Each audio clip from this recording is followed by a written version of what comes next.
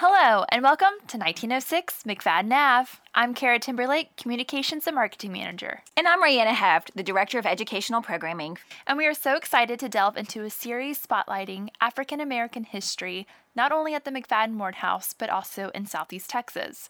For our first episode of the series, we're going to discuss the history and meaning behind Black History Month, and we have a special guest joining us, so stay tuned.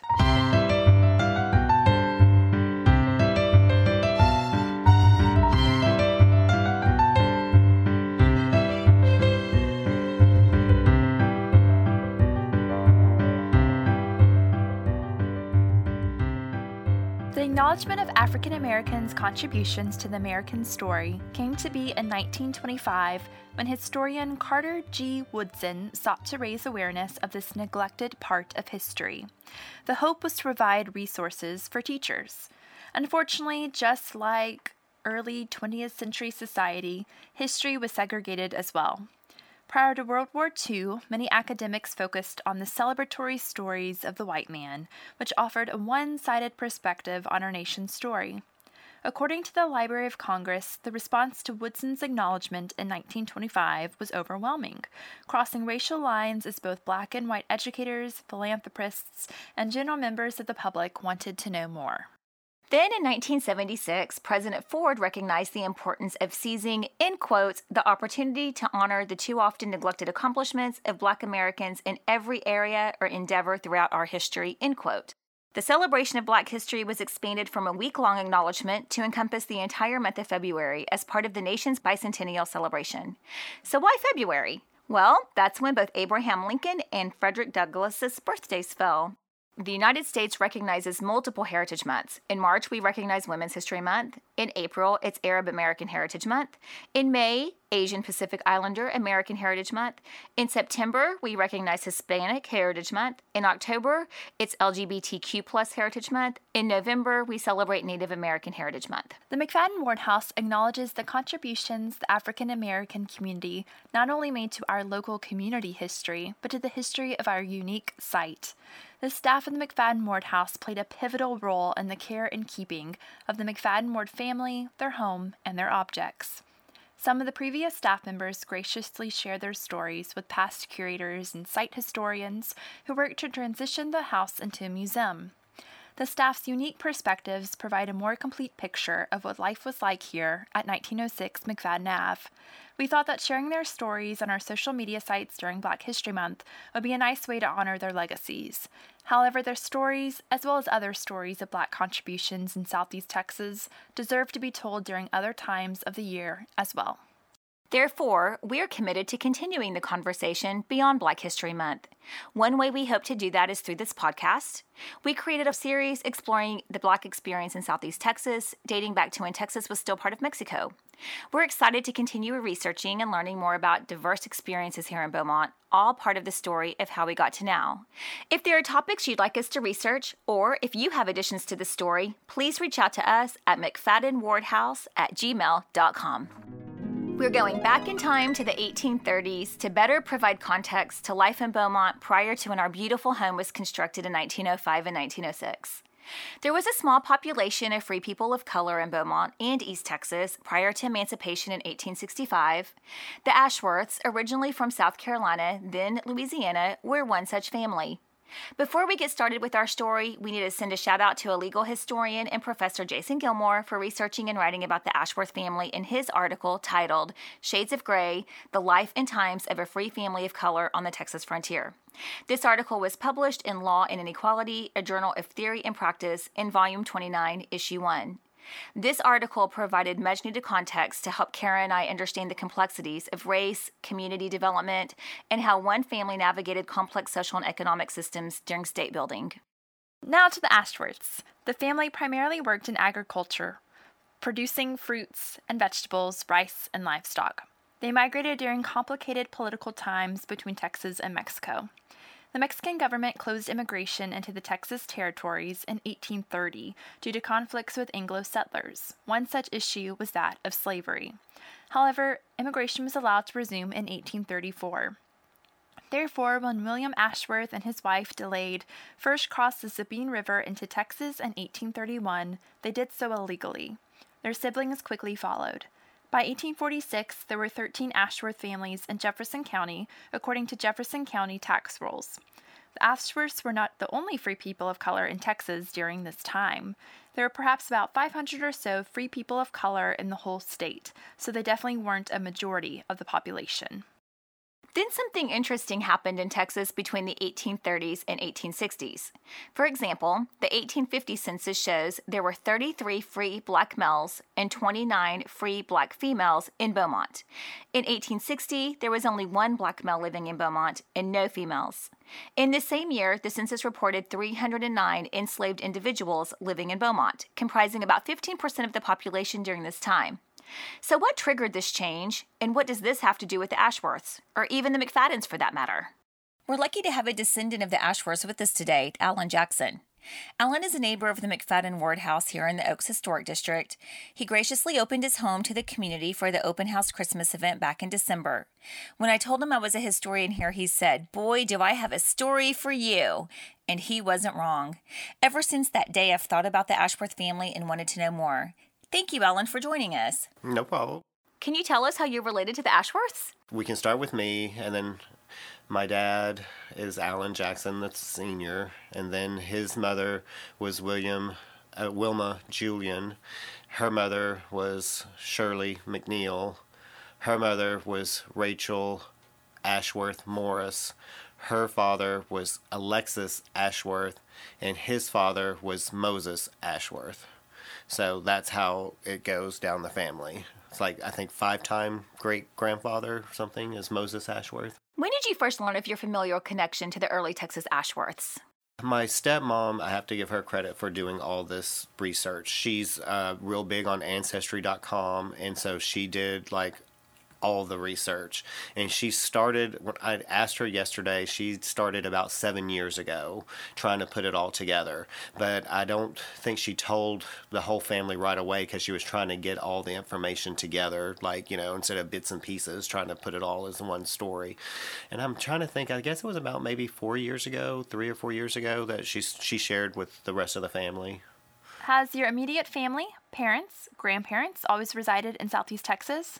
My grandparents met in Galveston, and that's where they raised their family. So my grandmother was born here in Beaumont. The family has always considered pretty much Beaumont from that point as their central home, even though that they moved where work was. Like if there was work in Galveston, they would move to Galveston and they would work, and then they would come back to Beaumont. Or they would go to Louisiana, work in Louisiana, and then come back to Beaumont. So different members of my family were born like in the area, but they followed where the work was, you know, where they could make money. And then Beaumont was always home, even if they weren't born here. What do you think motivated the Ashworths to immigrate from Louisiana to Texas? From what I was reading and from what my stepmother had told me, it was because they were a mixed race family. And back in the early 1800s, there really was no such thing as a mixed race. So like if you were part Indian, you were American Indian, or if you were African American, then you were all African American. So back then, the stigma was really bad. People of different backgrounds and races were treated unfairly with the laws and stuff, and so they migrated to try to get to where there would not be discriminated against. And interestingly, they came to Texas. Yes, because at that time, there was they went to Louisiana first because there was a neutral zone where the United States and Mexico kind of were in dispute in a parcel of land between the Sabine and the Calcasieu River, and that whole area was settled by multiple multiracial families. That's why Southwest Louisiana has so many different cultures, because all of them came so that they could try to avoid being discriminated against. And because at the time, nobody would send their armies in there. But then once it was decided that it was on the U.S. side and they were on the slavery side, then the family decided to try to go across the Sabine into Mexico, because Mexico was anti-slavery. That's why they were just trying to flee persecution and discrimination. What's what sort of work did they do? From what the research shows, is they operated a ferry landing, and I know it was somewhere on the Neches River. I'm not sure exactly where, but I do know it was in Jefferson County, because I think I remember seeing a piece of paper where they had to apply in Jefferson County for, to be able to operate the business. And they were actually very successful. They actually made good money, and they were very, very successful being ferrymen. Can you tell us a little bit about the Ashworths' role in the community prior to the Texas Revolution? They were well respected, and along with other families that were mixed race at the time. The Ashworths weren't the only ones that were here. And if you worked hard, you made something of yourself and you contributed back to the community, you were respected. They walked this interesting color line prior to the outbreak of the Civil War in 1860. What did you think of this complicated racial identity, especially when they also held people in bondage? Well, it was very difficult to read some of the stuff. The Ashworths actually did own slaves, and which was shocking to me. I just, growing up and learning different things in history, it's very strange to find out that your family actually owned slaves. They were just trying to fit in. If they felt like if they fit in, that the less discrimination would be against them. So I think that they did most of what they did to try to blend in and not be discriminated against, because back then it was just a different world. It wasn't like today where there's laws and stuff to protect you and keep you from, being discriminated against. Back then, it's like if you were different, it was okay to discriminate against you. It was okay to treat somebody badly because they were different. And so they just didn't want to be treated badly. So I think they tried to do as much as they could to try to blend in and be part of the community. The Ashworths fully supported Texas independence, as did multiple families considered to be of color. Some served in battles, suffering injuries, while others served as interpreters with various Native American groups. Multiple families donated money and supplies. William Ashworth joined the military in 1835, serving for 3 months. After an honorable discharge, he sent a substitute in his place. His brother Aaron was also noted to have aided the war effort. Despite the Ashworths' efforts, they were still targeted for their racial designation. Section 9 of the Texas Constitution made clear that blacks were welcome in Texas as slaves. Also, in 1836, legislators decided to prohibit future immigration of free people of color and also force those already living in Texas to leave. This posed quite a conundrum for Ashworth and the many other families already settled and depending on their land for their families' livelihoods. Basically, the argument existed that free people of color disrupted the natural order of society and provoked the enslaved to rebel. In February of 1840, the Texas legislature repealed a previously passed act from 1837 that allowed free blacks to stay in Texas post-independence from Mexico. Growing sentiments and a desire to implement a firm color line related to slavery was the prevailing ideology in 1840. There was concern that free blacks disrupted the social order and could provoke the enslaved to organize uprisings. The solution to the problem was to expel all free people of color living in the new nation and also prevent future immigration by additional free blacks. In response to the passing of this law, free blacks organized petitions signed by their white neighbors, friends, and oftentimes family members as a result of marriage. The Ashworth family submitted 3 such petitions to Congress, all signed by 60-plus neighbors. One notable supporter of the Ashworths was William McFadden, who added his signature to the petition. William was the father of W.P.H. McFadden, who bought the house here at 1906 McFadden Ave. Those who submitted petitions to remain in Texas argued their residency based on past military service or financial support of the Texas Revolution. Their neighbors recognized their contribution to community building and wanted them to stay. The Ashworth Act was eventually passed by Congress on December 12, 1840, then signed by President Lamar. Professor Gilmore notes how this institutionalized forced expulsion demonstrates a disconnect between the law and reality. So free people of color and whites were coexisting just fine. However, that didn't stop the Texas government from issuing new constraints solely based on race beginning in 1837. For example, interracial marriage was illegal. Free people of color were categorized with the enslaved regarding crime and capital punishment.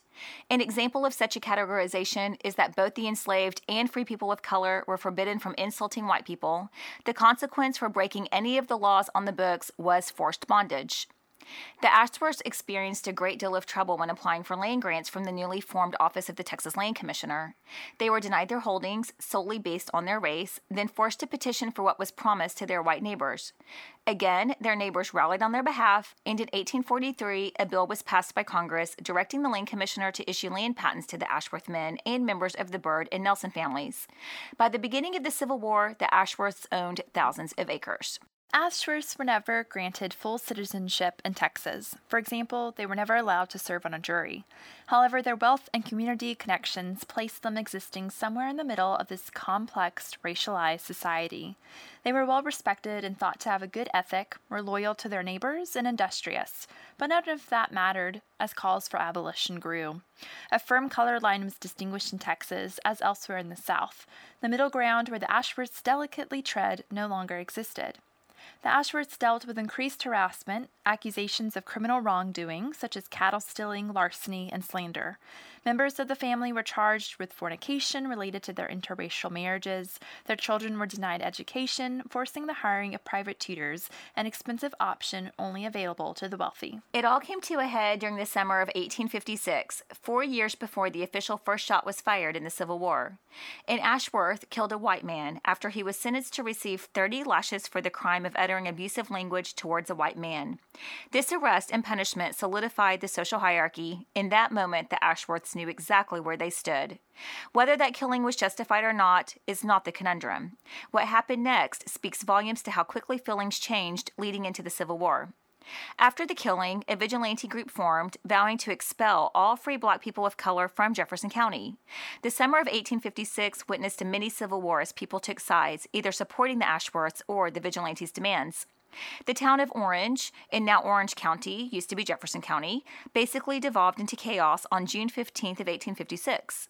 The sheriff who supported the Ashworths was murdered, as were many defendants of the family. Many of the Ashworths moved back to Louisiana that summer to avoid dangerous confrontations. Members of the family began selling off land holdings out of fear. Some of the Ashworths eventually returned, but struggled to maintain their wealth. By 1860, there were only 29 free people of color left in all of Jefferson County. Alan, why do you think hostilities increased towards the Ashworths and other free people of color between the 1850s and 1860s? It seemed like that kind of hostility and division came with development of the area. It's like the further west people moved and the more economically and whatever development came, the more divided the race relations became. And at least it seems in my opinion, it's like everybody was okay because they were out there by themselves. And I mean, before it didn't matter, but now it's like there's enough people there. It's like it does matter now. I think that's a big part of, what happened is it's like they were just very discriminatory and making the racial lines more divided. How does one pick up and move on after this? Well, that's kind of what all families did back then. It's like, if things got too heated in one particular town or city, you went back to where you knew it was safer. So if if the group moved over to Louisiana, then it would calm down in Texas. So, and then they would just keep kind of going back and forth. It's like, okay, we made everybody mad here, so now we're going to go back over there. And then we'll stay here for a little while until they get mad at us. And then we'll go back. And it was a going back and forth. It's like, I don't know if they ever really got past it. It was just, they were trying to avoid it. They were trying to they just wanted to live their life without being discriminated against. And it was just, at that time, with all the different economic and social and race lines, it was extremely difficult. So they would have to move in order, just for safety reasons. Do you know if anyone from the family during this tumultuous time left diaries or journals? Not that I'm aware of. I mean, I know that my stepmom is very fluid with this kind of stuff.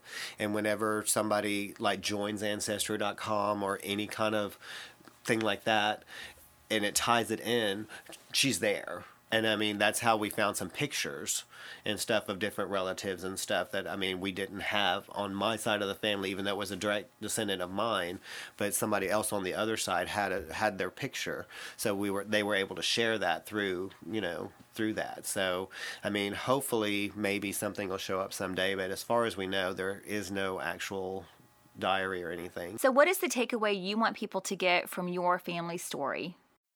Well, I mean, one is like, I had no clue that this was in my family history. So finding this out was just exciting for me. I mean, and it's like just very interesting and exciting to know that, I am who I am because of these people.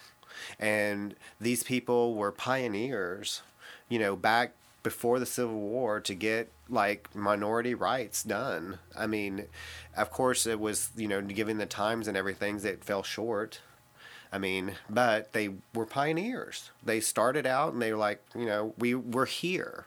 We're here. We want to be part of the community and please accept us. And I think that's just a very cool for your family to know that about your family. What kind of resources did you or your family utilize to conduct your research? My stepmom used Ancestry.com for the most part, and then she used, I think, the Texas Land Commission, like for the deeds and stuff. And I think that's mainly the two main things. And I think there was some kind of like a state legislature where they actually had the Ashworth Act, where they have all of those like lined out on a website. I can't remember the name of it, but that it's lined out, and she found the actual Ashworth Act on that one. But it was mainly just through Ancestry.com and stuff, and just like that kind of thing. In your findings, what was the most surprising thing you discovered? Well, I mean, just knowing that I was related to them in the first place, to me, I mean, I think that's absolutely amazing. And what they did and what they accomplished for that time period. I mean, to be, an African American family prospering before the Civil War in a predominantly white community is amazing. To me, that was just very shocking, and I'm just proud to know that that's where I came from. If you could talk to Moses or William Ashworth, what would you ask them about? Honestly, how much further back the family goes that they know. Because I don't know if we could go much further back than them, but I would just like to know, I would like to know their personal experience. Because when you're researching things, I mean, they give you the facts and the data. I mean, I would want to know, how did you feel? How did it affect you personally? I would want more of the human, relation type thing. I would want to, if I could ask, that would be what I would want to know. It's like, affect you, mentally and spiritually. Well, Alan, we appreciate your time today and sharing your family's story and the connection to the McFaddens. Thank you very much. I really appreciate being here. Now, let's talk about Texas during Reconstruction. Sounds good. The reading of the Emancipation Proclamation on June 19, 1865, led to more questions than answers, and confusion abounded for both whites and blacks about what an integrated life could look like in Texas. Reactions varied among the now formerly enslaved. There were reports of celebration, while others were more tentative in approaching this newfound freedom. There were concerns about existing in a free society with no education or financial prospects. However, emancipation meant hope for future generations to fully live their lives, experiencing liberty and able to pursue their desired happiness. Immediately upon emancipation, the formerly enslaved began organizing education efforts with the aid of the Freedmen's Bureau. This was a federal agency charged with protecting blacks in court proceedings, employment endeavors, and basically just staying alive, as they often became targets for racial violence by those unhappy with the results of the Civil War. So education was of primary importance in black communities, especially after being denied access to education during their time in bondage. They built makeshift schools and paid teachers with food from their harvests or paid a small tuition. The black community organized their own churches, leaving Anglo churches. School and church became a center of social life. These important civic spaces also became the target of extreme violence by white supremacists, a trend that carried over into the 20th and 21st centuries. Freedmen also began the search for relatives in an effort to reconstruct their families after forced separation. Black Northern Unionists migrated to Texas to set up relief agencies, while German inhabitants often provided safe places for hunted freedmen, as well as employment services for those looking for work. Migrating African Americans, hoping to find opportunity in cities, faced discrimination by Anglo business owners and by government officials attempting to regulate their activities. Despite multiple barriers to economic prosperity, many blacks opened shops and provided needed service in urban areas. Life in the country wasn't any easier for the freedmen and women. They faced organized violence by white landowners, one of whom thought the formerly enslaved would be better off dead, so he went about poisoning water wells, killing, in quotes, scores, before they could escape the plantation. And this is according to the oral histories of two women whose stories were captured as part of this 1930s Slave Narrative Project, which is in the collection of the Library of Congress. So describing life as difficult for these people is an understatement. Yet, despite it all, they persevered. So we're often asked about slavery here at the McFadden Ward House, which can be a bit of a sticky topic, and it's not always so straight and narrow, because WPH and Ida, they never held people in bondage at a historic house. But this house was acquired by the McFaddens in 1906, 41 years post-emancipation. So we've got to think that slavery did play a part in their success. Yeah, that's a really good point, and we're often asked that here at the site, like you just mentioned. So when emancipation happened in 1865, WPH was 9 years old. 9 years old at the conclusion of the Civil War. Therefore, he comes of age during this really interesting time of Reconstruction. And Ida is living in West Virginia. Her dad owns coal mines out that way. So she comes from a very different type of existence when it comes to enslavement. We do know that the McFaddens, William and Rachel, did hold people in bondage. We found that from the U.S. Census slave schedule, which was taken in 1860, I believe there were 8 people that are noted on that census to have lived with William and Rachel. So this is a very complicated story. The economic prosperity of the McFaddens would have been connected to the institution of slavery, and I think we as historians here should acknowledge that complicated nature of what we're dealing with. WPH went on to get his education, and he began acquiring land after 1881. He eventually acquires about 120,000 acres in Jefferson County and 48,000 acres in Knox and King counties. It's important to note that he was not using enslaved labor. He was using perhaps the labor of the formerly enslaved who were choosing to work with him, or even their children if they went into the cattle ranching business too. And it's my understanding that he employed a diverse workforce to work in these multiple agricultural enterprises. And African American cowboys were huge contributors to the ranch's success, and they often don't get their due in public memory of westward expansion. And we do know that the McFaddens were fair employers. WPH was known to work the ranches alongside the employees, quite literally boots on the ground. A unique camaraderie transpired, an almost egalitarian type of existence while on the ranch that transcended the color line. However, at the end of the day, the employer was still the employer and the employee still the employee. So thanks for joining us on this very complicated journey through history. We hope you'll tune in for the rest of our series featuring the stories of the African American community in Southeast Texas.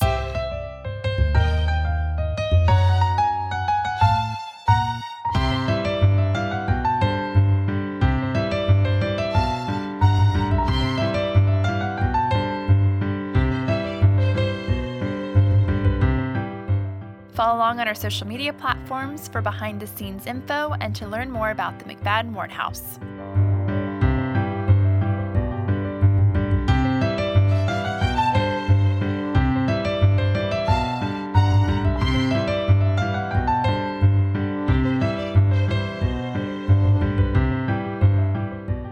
This episode was presented by Kara Timberlake and Rihanna Heft. Todd Heft produced and edited the episode. Music produced and performed by Todd Heft and Tom Deemer.